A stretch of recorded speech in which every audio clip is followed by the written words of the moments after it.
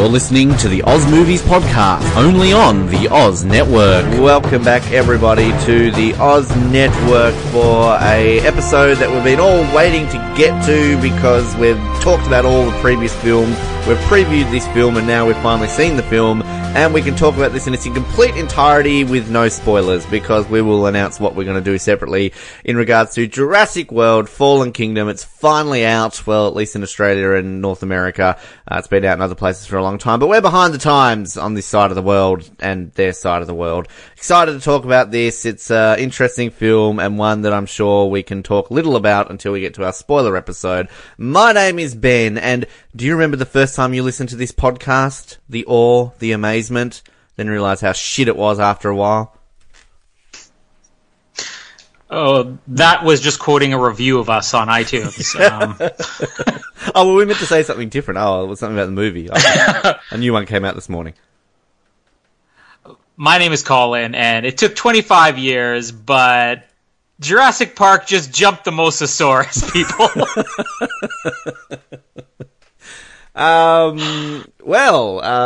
Jurassic World Fallen Kingdom. Now, we'll start off by saying, we said during our preview episode, and I think our exact quote was, we won't need to do a spoiler episode for this. And what was the first thing Colin said when he got out of the movies? We need to do a spoiler episode on this. So, if you're listening to this right now and you've seen the film and perhaps you kind of want to hear more of the in-depth discussion about some of the big things, and particularly one thing in particular, then perhaps listen to our spoiler episode, which will be posted about the same time. But this episode is just kind of our generic spoiler-free review. We'll rate the movie, we'll just talk about some of the main things here, and then obviously get into some of the wider discussion in the next episode. But I mean, straight away, can I just say that I actually really enjoyed this movie a lot more. I figured you would. Yeah, well, a lot more than I think I was going to. But can I just say that there is a certain part of this movie which, again, we will allude to in the next one, which I'm not a fan of. So don't think I'm going full Die Another Day here. But for the most part, I think, just starting off is that, you know, we went into this movie kind of not expecting a whole lot. I mean, I remember just in the lead up to seeing this, Mallory kept saying, like, are you excited? You excited? And I'm like, well, I'm kind of just scared because I'm thinking this is going to be like full Last Jedi. We're going to walk out of this and it's just going to be absolutely rubbish. But I actually did leave the cinema really enjoying it. I think it was unique that they did something different and that we just didn't have a generic movie on an island, which we kind of knew we were going to get. But I mean, that could have easily turned a certain way. And I think that it has set up some interesting things moving forward. But again, having said that, there is a twist that is ridiculous. So I'll just leave it at that for the moment. Yeah, we'll get into that in the next episode. Or if you've already seen the movie, go listen to that one now, because I'm sure it's going to be a lot more fun than this.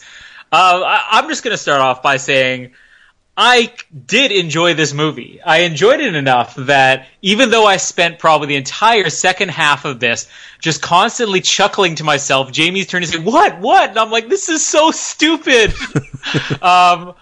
I also finished by saying, you know what? I kind of want to see it again already. And I'm already trying to figure out when I'm going to go see this a second time.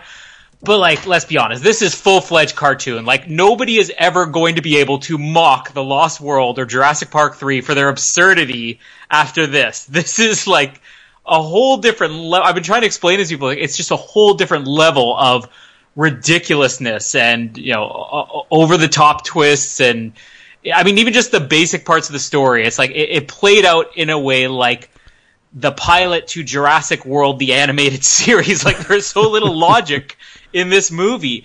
But as much as I spent a lot of this just being like, this isn't working. There's a handful of sequences in this movie that just blew me away enough where I'm like, I just want to see that part again. I do feel like the movie scales down a lot. You know, it kind of goes from being Jurassic World to Jurassic Backyard, which is one of the big problems when you get closer to the end of this movie. But still, overall, like, I wasn't really bored. There was probably a good half hour here where I was definitely bored. But for the most part, I mean, it's still enjoyable. But go into it, like Ben has said, with lower expectations and be prepared to get a little bit newer of appreciation for the intelligence of the Lost World in Jurassic Park 3. It's interesting you say that because I didn't know how you were going to feel that, but I mean, I don't come out of this talking down on it as much as you are. Like, in terms of, like, there is a twist for sure, but I think this film, like, I can definitely see everything you're saying. I'm not going to say you're wrong, but I think I enjoyed it more on a level that I don't come out of it thinking it's as, I don't say, did you say it was dumb? As dumb as you have? Oh, it is downright dumb. Like, this is a terribly immature, poorly written movie, but fun, but yeah, it is dumb. I mean, we'll have to, I don't know if we'll do it in this one or our spoiler one, probably this one when it comes to, like, rating over these overall. I'll say this straight out, I like this better than Jurassic World, which means I like it better than Jurassic Park 3. So, there is definitely that. But with you, like, I am already trying to work out when I'll see this again. I think kind of just going on the fact that they do something differently, like, yeah, okay, I can see what you say, like Jurassic World Backyard, but I think the parallels to this film to The Lost World, particularly early on, I don't know if you're watching this early on in this film, but the whole time you're going, oh my god, this is just like Lost World 2.0. Like, they're just setting this up exactly the same way. And I think kind of going into this, I knew reading some of the reviews that it's kind of a film set into 3 distinct parts, and you can really tell that. And also one problem this film does have is the majority of everything you know is coming is in the trailers. So it's kind of, it's not really a movie that will surprise you except for one twist. But I just don't know what it was about it that I kind of left just thinking, wow, that was actually just unique, because I think it had a very much a feel of trying to pay homage a lot to some Michael Crichton stuff, which I know a lot of Jurassic Park fans have been saying out there as well. And I think that maybe is where I appreciate a little bit more. And I think also one of the reviews I'd read was saying that, they were so concentrated on just setting up the 6th film. And I can see where they did it, but I think that it wasn't as bad as I was assuming it was going to be. Like, there are definitely things which they've gone out of their way to set up for the 6th film, but I think leaving this cinema, watching this film, and I said this to Mallory pretty much straight away, it's like you leave Jurassic World and you're like, yeah, okay, that was good. What are they going to do for the next one? This is the first time I think I've ever left a Jurassic Park film and gone, holy crap, I can't wait for the next film. Like, I think it's really setting it up. But, J.A. Bayona, I read an interview with him basically saying about how much he paid attention to the Michael Crichton novels and how much he read them to look at the source material. So I think that there's definitely a homage there to Michael Crichton. And a good review I read about this was that Jurassic World was a love letter to Steven Spielberg in the original film. This is a love letter to Michael Crichton in the novels. I think it's just the impatience of this movie where they spoil some things that I think could have really been great. Like, the Jeff Goldblum scene, which, I mean, we won't consider this a spoiler. It is one scene that's just shown at the opening of the movie and the closing, just 2 parts. And it is basically 10 seconds longer than what you see in the trailer. But the idea of what that introduces about should these dinosaurs be saved, shouldn't they, that was such an interesting idea that just got dropped immediately after he ended his speech. And then they bring it up briefly at the end, which is another thing that we'll have to save for the spoiler one, about how I think they kind of just dump all over this intelligent idea. But even just other things, like everything in this movie is just so rushed. When they get to the island, they're trying to save them. We've already seen in the trailers, there's some type of double cross. That happens after like 10 seconds. And I'm like, what was the point of any of this? And the movie's just, it's so quick to jump from one thing to the next. And it spends so much time focused on making this almost a little bit, like I said, cartoony of an adventure story. This felt like Indiana Jones and the Kingdom of the Crystal Skull as far as the tone goes. And there wasn't a lot of the science or the intelligence or the philosophy that the other movies had. Like even Jurassic Park 3 had more philosophy than this did. And there were moments where I think they really could have done something with that. When Henry Wu finally comes back in, I was surprised. I'm like, whoa, I didn't see them going in this direction, and introduced this really interesting idea that again just got dropped immediately. So I think there was some good ideas for this movie here, and there just wasn't enough time. Yeah, style wise, this is the closest to like Jurassic Park we've ever seen for the action, the level of the terror, how the dinosaurs are portrayed and everything. But they lost it a lot on the story by just too much of it just being action scenes that were completely meaningless because you have no time to develop characters. I do want to say one thing though. I am no more sold on Owen and Claire than I thought I was going to be going into this. Like, I am so over them. But there are 2 new characters that are introduced in this movie that I spent half the movie trying really hard to hate. And by the end of the movie, just out of nowhere, I'm like, I love these characters. I want them not to be you characters too. This is yes. This is the thing that's annoying me, is that I'm reading all these reviews and seeing all these things that people are talking about Franklin and Zia. Oh, they're amazing. They're not. They're rubbish. And you can take these two out of the movie. They achieve nothing in this film. I am not sold on Zia and Franklin. To me, like, nah, I was not a fan. They're the Rose of Jurassic World all of a sudden now. They definitely go a bit too far with most of the characters. Like, this is where I would compare this in a way to Last Jedi, where this movie presented itself like we're going to be dark again, but then it just goes so bold on the comedy at times where it's almost too much, and I think their characters are a good example of that. But there was something in the second half of the movie where I did get won over by them, where I just started liking their characters. Maybe it was because they pulled back a little bit from like this really over-the-top, quirky personality that felt like it belonged more in a sitcom like Parks and Recreation than it did in a Jurassic World movie. It's not that there's they contribute anything to the movie. It's just I find them infinitely more interesting to watch than I do Owen and Claire, Claire I thought was okay in the last movie. I think that she's gone a step down just in terms of how interesting she is as a character, because she's just a generic, leading character in a movie like this. I feel like Owen got a little bit more interesting with some of the backstory stuff we see in the trailer, the YouTube videos he's watching of himself with Baby Blue. We get a little bit more personality out of him. But still, they spend so much of this movie still just cramming him down your throat. Yeah. Where it gets to the point where this won't spoil anything, but you have the meeting of all the characters for the first time, and he feels the need to be like, I drove my motorcycle along with a pack of raptors in the jungle. Like, yes, we know.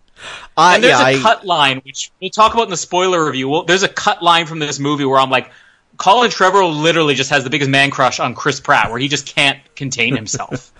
I can't disagree. I mean, we talked about this, I think, in the preview one and some of the other episodes, that this is the first Jurassic Park movie where they've full-on kept, two main stars into the next movie is kind of, continuing on. I mean, technically you could say you had that with Malcolm in the Lost World, but I mean, you only had one sort of person in a cameo with Hammond. Whereas this, I mean, you can almost take out them from this movie again entirely.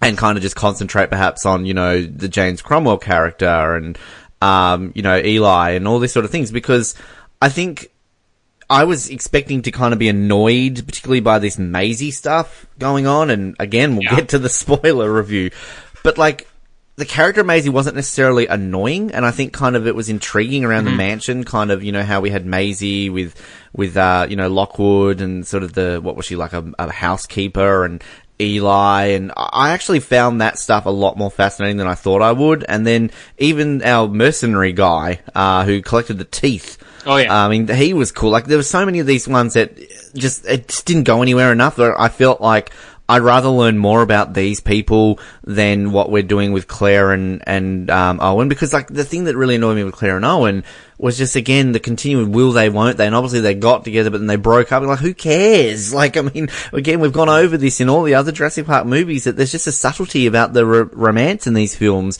that you don't need to kind of have this shoved down your throat. And what you said before too about like the opening bits when you kind of got the Senate committee and discussing the dinosaurs, and even this dinosaur protection group sort of, style thing, I feel that would have been much more interesting being explored. And we knew going into this that Jeff Goldblum literally had a cameo, but I really wanted that to be explored more, because, and I'm not just saying because it's Jeff Goldblum, it was exciting to see him, but it was entertaining and fascinating to hear his viewpoint from this. And I think that, we could have explored that a lot more, and we don't need to bring back Claire and Owen just to rehash what we had in the previous film. And do you get what I'm saying, though? Like, they introduced at the very first scene this interesting moral dilemma about should the dinosaurs be saved, shouldn't they? And then it's never meant, like, the dinosaur protection group exists in this movie throughout the entire movie or whatever. Like, it's not a huge part. It's kind of just the setup for what's Claire doing there. But nothing is even hinted at until you get all the way to the climax. So you almost forget about this whole moral dilemma that they brought up at the beginning of the movie. And when it gets introduced on the end, it's done in a way that's just, again, so cartoony, where you're left scratching your head like, I'm not feeling compelled to really think about like the moral implications of this. I'm more just thinking like, how dumb is this? Like, well, we'll have to get into it more in the spoiler one, but it's just the wrong direction. They introduce a great idea and then take it in the wrong direction when they finally bring it back up again 2 hours later. I mean, yeah, I agree. And with that, for the most part, I think kind of in the spoiler one, we can talk a little bit more about kind of around that. Because I will say the closing bit, like, because the opening bit with Malcolm, that's really not in the trailer. It's the closing bit that's all those lines in the trailer. And to me, when I kind of first saw the opening bit, I thought, well, that's Malcolm's cameo. They just obviously created what we saw in the trailer for the trailer.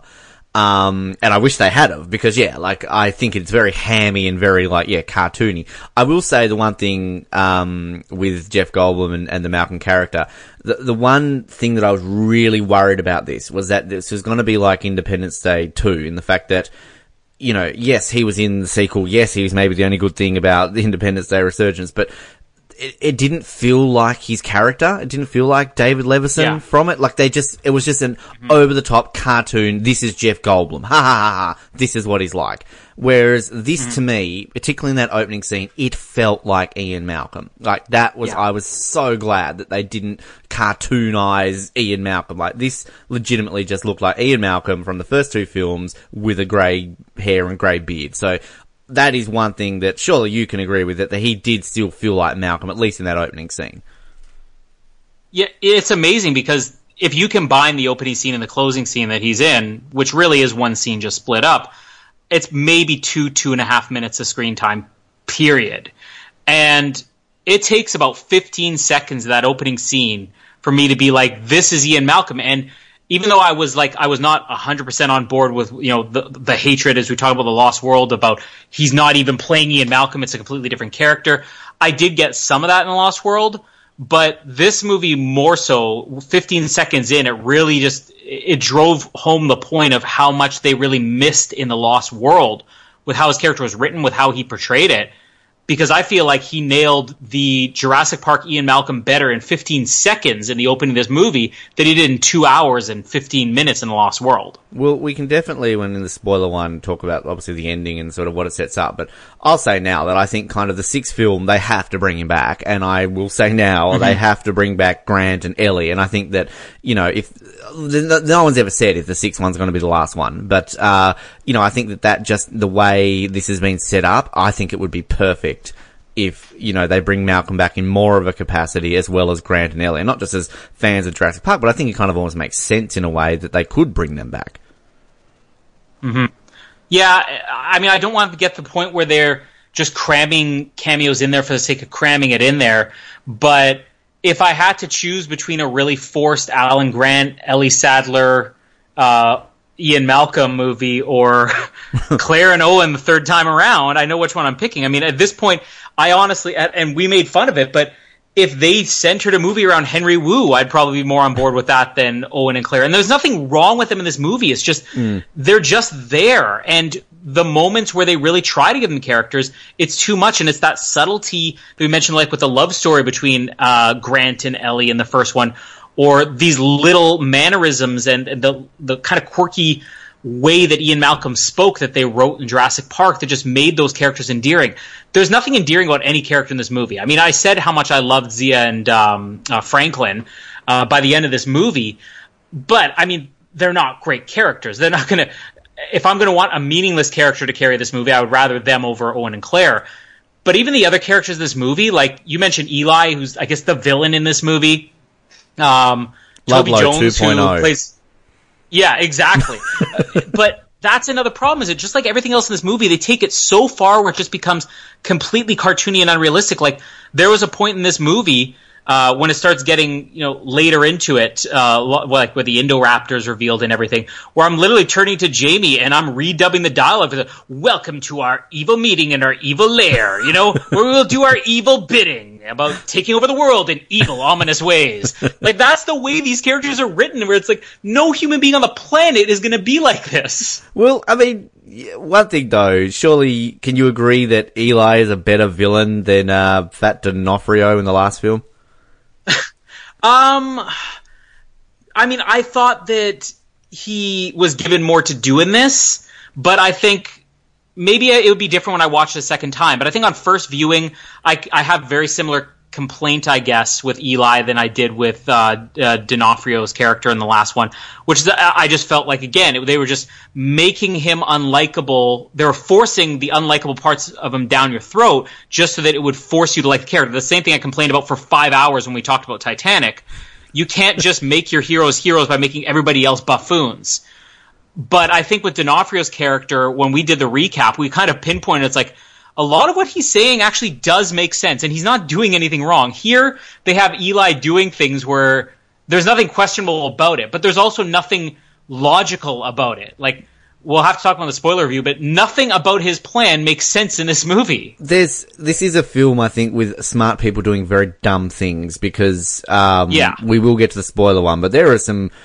Like, there are literally moments where we're just looking at each other, Mallory and I, and just like, why didn't they do this? And Mallory turned to me at one point, and the most glaring plot hole in this film about the ending, which, like, I looked at her and I'm like, why didn't they just do that? So, like, I'm wondering, our next episode may end up being a battle over who's got the bigger plot hole, because I think we probably have a couple of them to talk about. Yeah, but I mean, I enjoyed it, but like, I think kind of the thing with it is that, you know, the cartoony side of it and everything, and maybe I just enjoyed that a little bit more, how I like Die Another Day, but I think there was more that we could have explored, and going back to my point where, like, don't focus on Owen and Claire, you know, don't focus on this side of things. Like, if we had to focus more on the, you know, the Lockwood Manor and kind of thing, because that is the stuff that I genuinely found interesting. And I think that, going back to what I said at the very beginning about how this was a unique Jurassic Park, they tried to do something different. And I think kind of at the end of the day, whether we're laughing at this as being cartoony, evil people with a dinosaur in a cage selling it to the Russians, like, I mean, it's a different movie. Like, I mean, as much as we enjoyed Jurassic World, you know, like, as we've always said, each of the Jurassic Park movies were all essentially the same movie. This is the first one where you can say, okay, this isn't the same as the other ones, except for a few homages here and there to Jurassic, you know, there was at least a couple for the first Jurassic Park. There was heaps of Lost World. There was even a couple there for Jurassic Park 3. So I think kind of, again, it wasn't like Jurassic World where the nostalgia was shoved down your throat like, hey, look at this, remember this from the first film? Yeah. Like, there was a lot more subtle in this film, which I actually really appreciated a lot more than Jurassic World, even though obviously I still liked the nostalgia in Jurassic World, but this was done, I think, for a homage to the fans, more so than just, everyone's seen Jurassic Park, they'll remember this bit. And I don't know if we want to save some of those little tributes that this movie has for the spoiler review, but I counted ones from pretty much every single Jurassic Park movie, like 1, 2, 3, Jurassic World.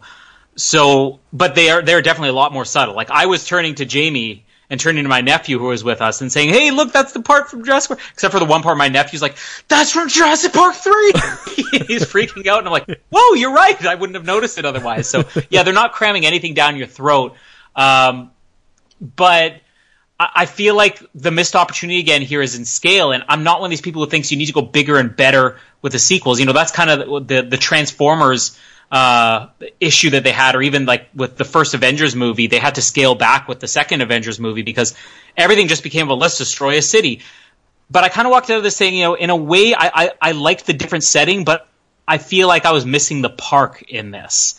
And it's only now as we're talking about this, I'm realizing it's not the park I'm missing, it's the scale, and that's where this evolving into Jurassic Backyard, it just didn't feel big enough for me in the end, yet at the same time, even though I didn't love all the stuff that we see at the mansion at the end, and like story-wise, action-wise, I feel like that's the one point where I was able to forget a lot of the absurdity of this movie and just kind of be thrilled a little bit. See, it's interesting you say that. Like, I can see your point about missing the park, but I, for one, didn't, and I think kind of this goes back to what I was saying in Jurassic Park 3, that we had these ideas of dinosaurs on the mainland and kind of, you know, discovering that, and we had that one where Alan Grant's investigating. You know, it's very similar right back to the very first book, which was kind of the plot that was taken out of the movie, and I think that's what I appreciated about this film, that it's like, as much as I love it on the park and everything along those lines, like, I've always wanted to see more of a film about dinosaurs on the mainland, hence maybe why I like the T-Rex in San Diego scene and everyone hates it.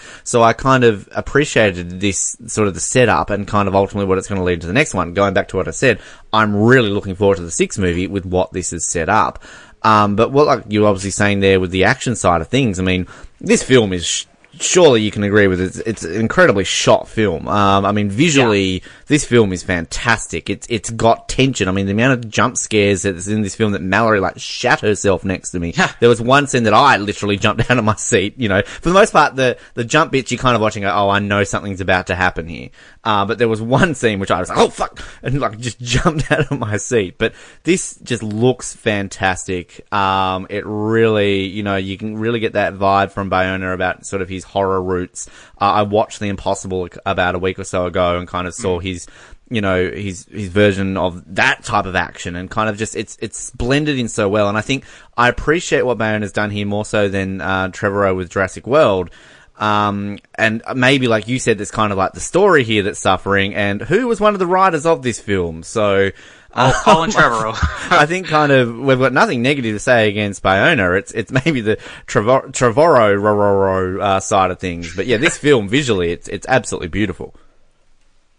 Yeah, almost in a way I wonder if Trevorrow, I mean, he definitely had some ridiculous ideas in the first one, but we kind of praised Jurassic World for not being as over the top as people were claiming it was, and that it had some subtlety and it had some logic to all these things like the hybrid dinosaurs and everything else. And I almost feel like, not that he's sabotaged, but he's like, I'm not directing this movie, so I'm just going to go all out and I'm going to deliver a script that is so ridiculous. So if people don't like it, I'm definitely a shoo-in for the sequel, because it's going to be like J.J. Abrams for Star Wars. Funny enough, like him getting fired from Star Wars, like, well, we got to get J.J. back to do episode 9 because he did so good with episode 7.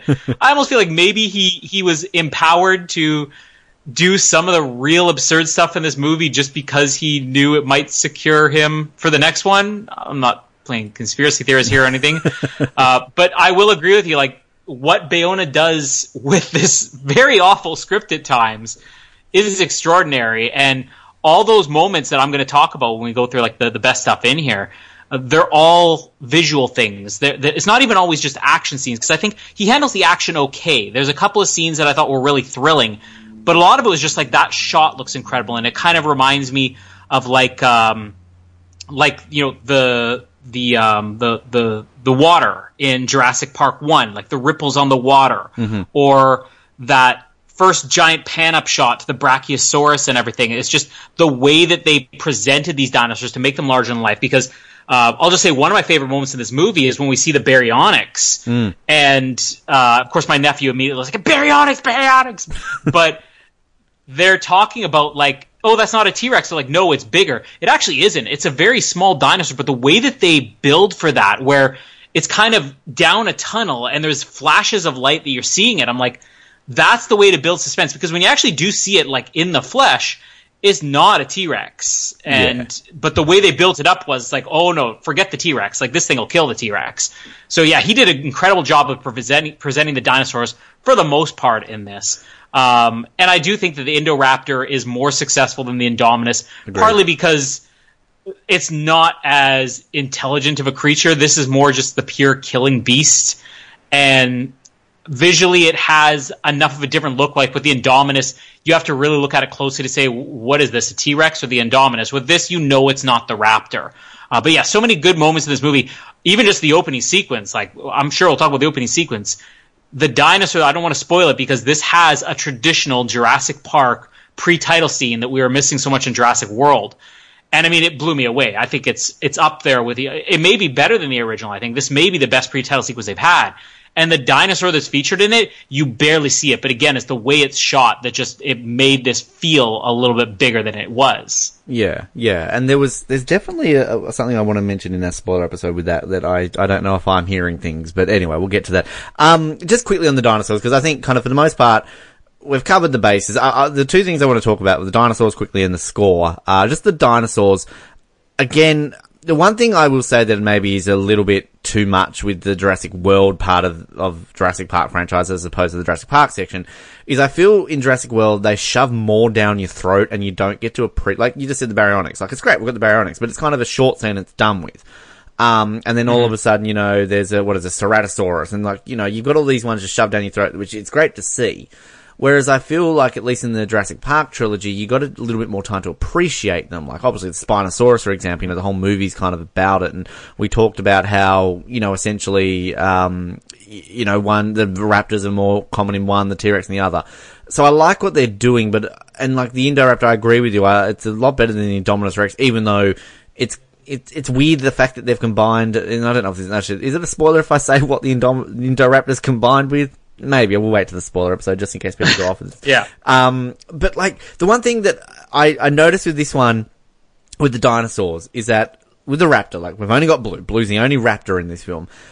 You fear the raptors in the original Jurassic Park trilogy. Now, to me, raptors are just kind of like a big dog. There's no fear about the Raptors anymore. We love the Raptors. Don't get me wrong. They're a great side. They should have made it further in the NBA this year, but they've changed their coach. But the real dinosaurs, we talked about this, you understand that they're trainable and everything, but for what they did with Jurassic World to this film, I just feel now that, we just think of raptors as just a pet, a domesticated dinosaur, and I just miss that level of fear and intrigue about the raptors that we had in the original trilogy. So that's kind of my only complaint about the dinosaurs now, is that they've dumbed down the raptor, even though they've obviously made it more domesticated. And this is another one of the problems, is that this movie contradicts all of the Jurassic Park movies that come before it, including Jurassic World, which is why it's amazing. It's the same screenwriters as the first one. Because you take Blue as a character, and I liked those scenes because it gave Blue this personality, but yeah, you lose so much with the raptors, and it's complete contradiction, because in the first one, he's around these raptors every single day. This is his job, at least 8 hours a day, 5 days a week, and he has to keep a distance from them. He could be in the same vicinity as the raptors, but most of the time they're muzzled. And when he's out in the wild with him, that's the first, they even say, this is the first time we've ever done this. When that guy falls into the raptor pen, they're about ready to kill him. And there's a moment in this, and this isn't much of a spoiler, but one of the things is that when they go back and they show this research that Owen did, it shows that if I show a weakness to a raptor, they try to attack me. This is when they're babies, when he knows he can't hurt them. It's if I show weakness in front of Blue, Blue comforts me. Blue was the one ready to rip that guy's head off in the first movie when he fell in there, and was ready to rip Owen's head off, and actually did turn on him at one point. So this relationship between him and Blue seems to have matured at some point in the 3 years where he's had no contact with this animal that's now living in the wild on its own. Yeah. And yet now that it's they're BFFs, and this never existed in the first movie. They were texting each other the whole time, posting pictures on Instagram. Miss you, bae. Snapchatting from Isla Nublar to Montana. Again, we can see what they're doing, but yeah, you're right, and it's just that's a disappointing part for it. And even the T-Rex, Rexy, it almost comes across like she's a bumbling buffoon at the best bit. She's not a focus on this film. She has a couple of great scenes, but there's just a level of fear about Rexy that gets taken away, because it's kind of we've seen the trailer scene when she's in the truck. It's just, I don't know, these are classic dinosaurs from the original movies that they've just kind of dumbed down, and, the dinosaurs really aren't the big star of this film in many ways. The Indoraptor, yes, but even then it's kind of just comes in pretty late. Yeah, so it's an interesting sort of take with the dinosaurs on it, but, the music, the score, I don't know if you've got the soundtrack yet. I got the soundtrack sort of just after I saw it, and it wasn't something in the cinema that really stood out to me. There were a couple of moments. It wasn't like Jurassic World that was kind of unique and you left remembering it. But listening to it in isolation, you really feel the tension and kind of the darkness to it, and that kind of, also that over-the-top cartoony, because there's a lot of those, pieces are just that sort of opera, something dramatic's happening. But I'm a fan of the score. I don't think we were ever going to come out of this saying that we're not, but maybe not as memorable as Jurassic World, Jurassic Park, and The Lost World, but it's kind of there with Jurassic Park 3 that it's not a bad score, but it's got its highlights. But yeah, it's still an enjoyable score. Yeah, and I think it's probably going to be very similar to my reaction from Jurassic World, because I mentioned the Jurassic World episode that when I saw it, I wasn't blown away by the music, even though I love Michael Giacchino. I get every soundtrack he has. Jurassic World, I listened through it, and I didn't stop listening to it for 2 or 3 weeks. Listened to only that every single day for 3 weeks. And I'm sure it'll be the same with this one, because it's the same thing. I walked out of this, I'm like, yeah, that was good, but nothing really stood out that much to me. But I think what they definitely do on this one is those scenes, and I don't know if it is just Bayona's direction versus Trevorrow, or if it is Giacchino bringing in more of a darker score than an adventure score. In a way, it almost feels like the score for Jurassic World would have been better suited for the tone of this movie, because Jurassic World's like an adventure score. And the music was darker, as you said, and it felt more ominous, which would have, I think, improved Jurassic World a little bit. So it would be interesting to do like a music swap between these two. Well, you're good at editing, so you could try your hand at that, or... I mean, I don't know how you do that. I mean, again, unless there's anything else to talk about, I think the majority we're going to talk about in our spoiler review, but I guess we can at least... shall we rate this first, and then maybe quickly rank our 5 films, or do you want to rank the 5, and how do you want to do this? Rent it. Well, just before we rate or rank this, I just want to mention a couple other moments, because I don't want to give the impression, like, with The Last Jedi, we were all like, yeah, it was good, it just wasn't as good as the others. When I say, like, that, this movie is preposterous or whatever... Again, I immediately want to watch this again. I think the only Jurassic Park movie I never had the urge to watch a second time until it came out on video was The Lost World. I was okay with seeing that just once and one and done. With this, I was immediately thinking, I kind of want to see that again, even though I know the movie's a mess.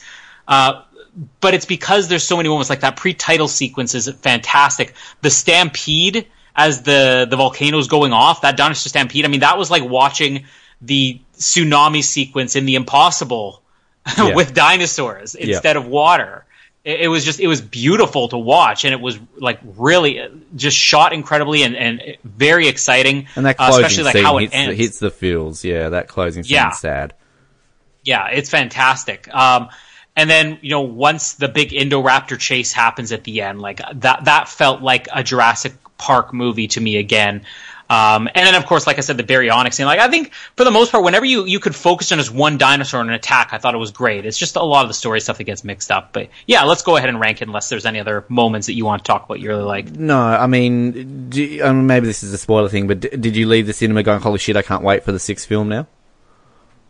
Well, yeah, I think that it's a weird one, because... Not like so much like Solo, where I'm like, okay, I absolutely have to see that. I'm skeptical about the 6th one because of how different you could see the direction they're going to go in, and also because I believe it is another huge plot hole. But it's something where I'm like, I kind of want to see that, as opposed to when they have tried to take it in different directions, like San Diego in the first one, or the dinosaur auction in this one, or Jurassic Backyard.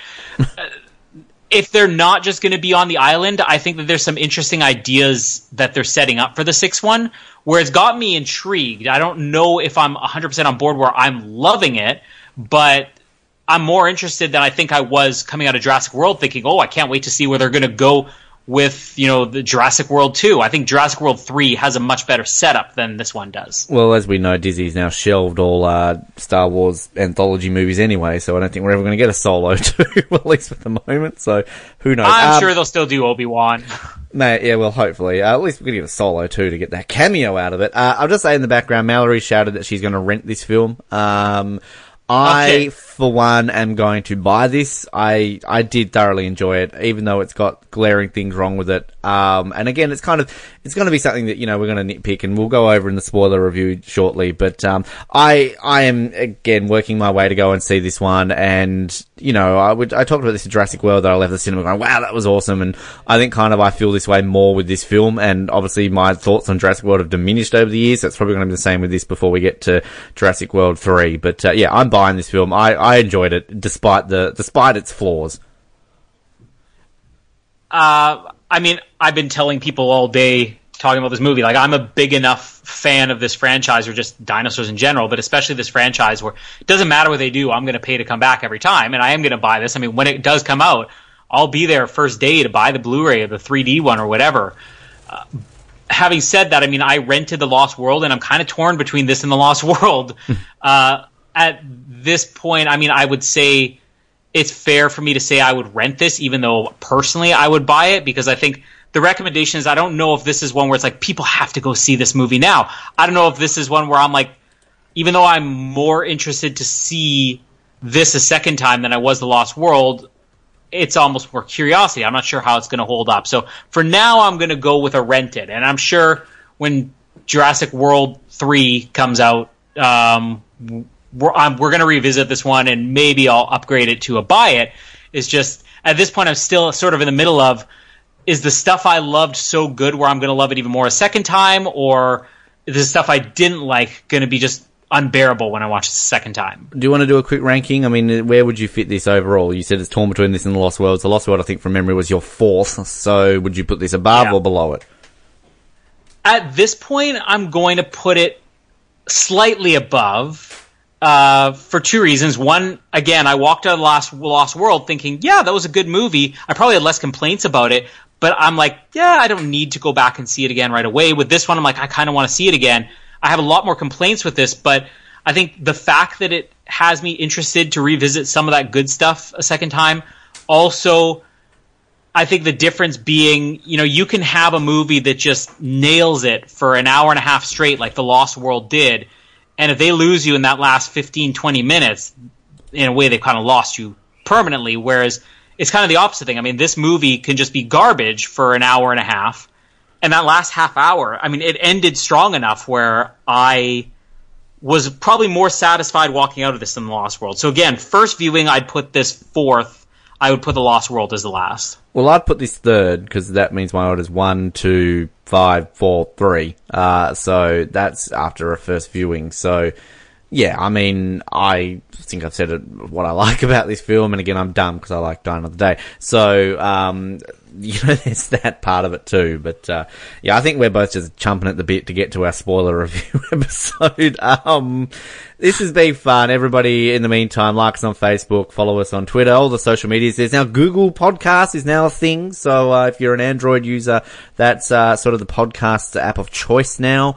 I know it's only very new, but Google have said that they're going to be, changing it over the time, and they're going to try and rival Apple with sort of their, podcast app. So, we're on it. If you're on there, find us on there. And, I had a bit of a look at it last night, and I'm telling you now, it's actually really easy to use. So, yeah, we're on there, and, we hope you enjoy this. And if you really want to get to the nitty gritty of this film, then stop listening to this right now, which it's ending anyway, and download our spoiler review, which is just about to happen. My name is Ben, and Raw. And my name is Colin, and after watching this, I kind of feel like I need a bath. I mean a bath. I'm not an animal. Thank you for listening to the Oz Network. Don't forget to subscribe to get new episodes delivered to your speakers every week. For more information, hit us up at theoznetwork.net.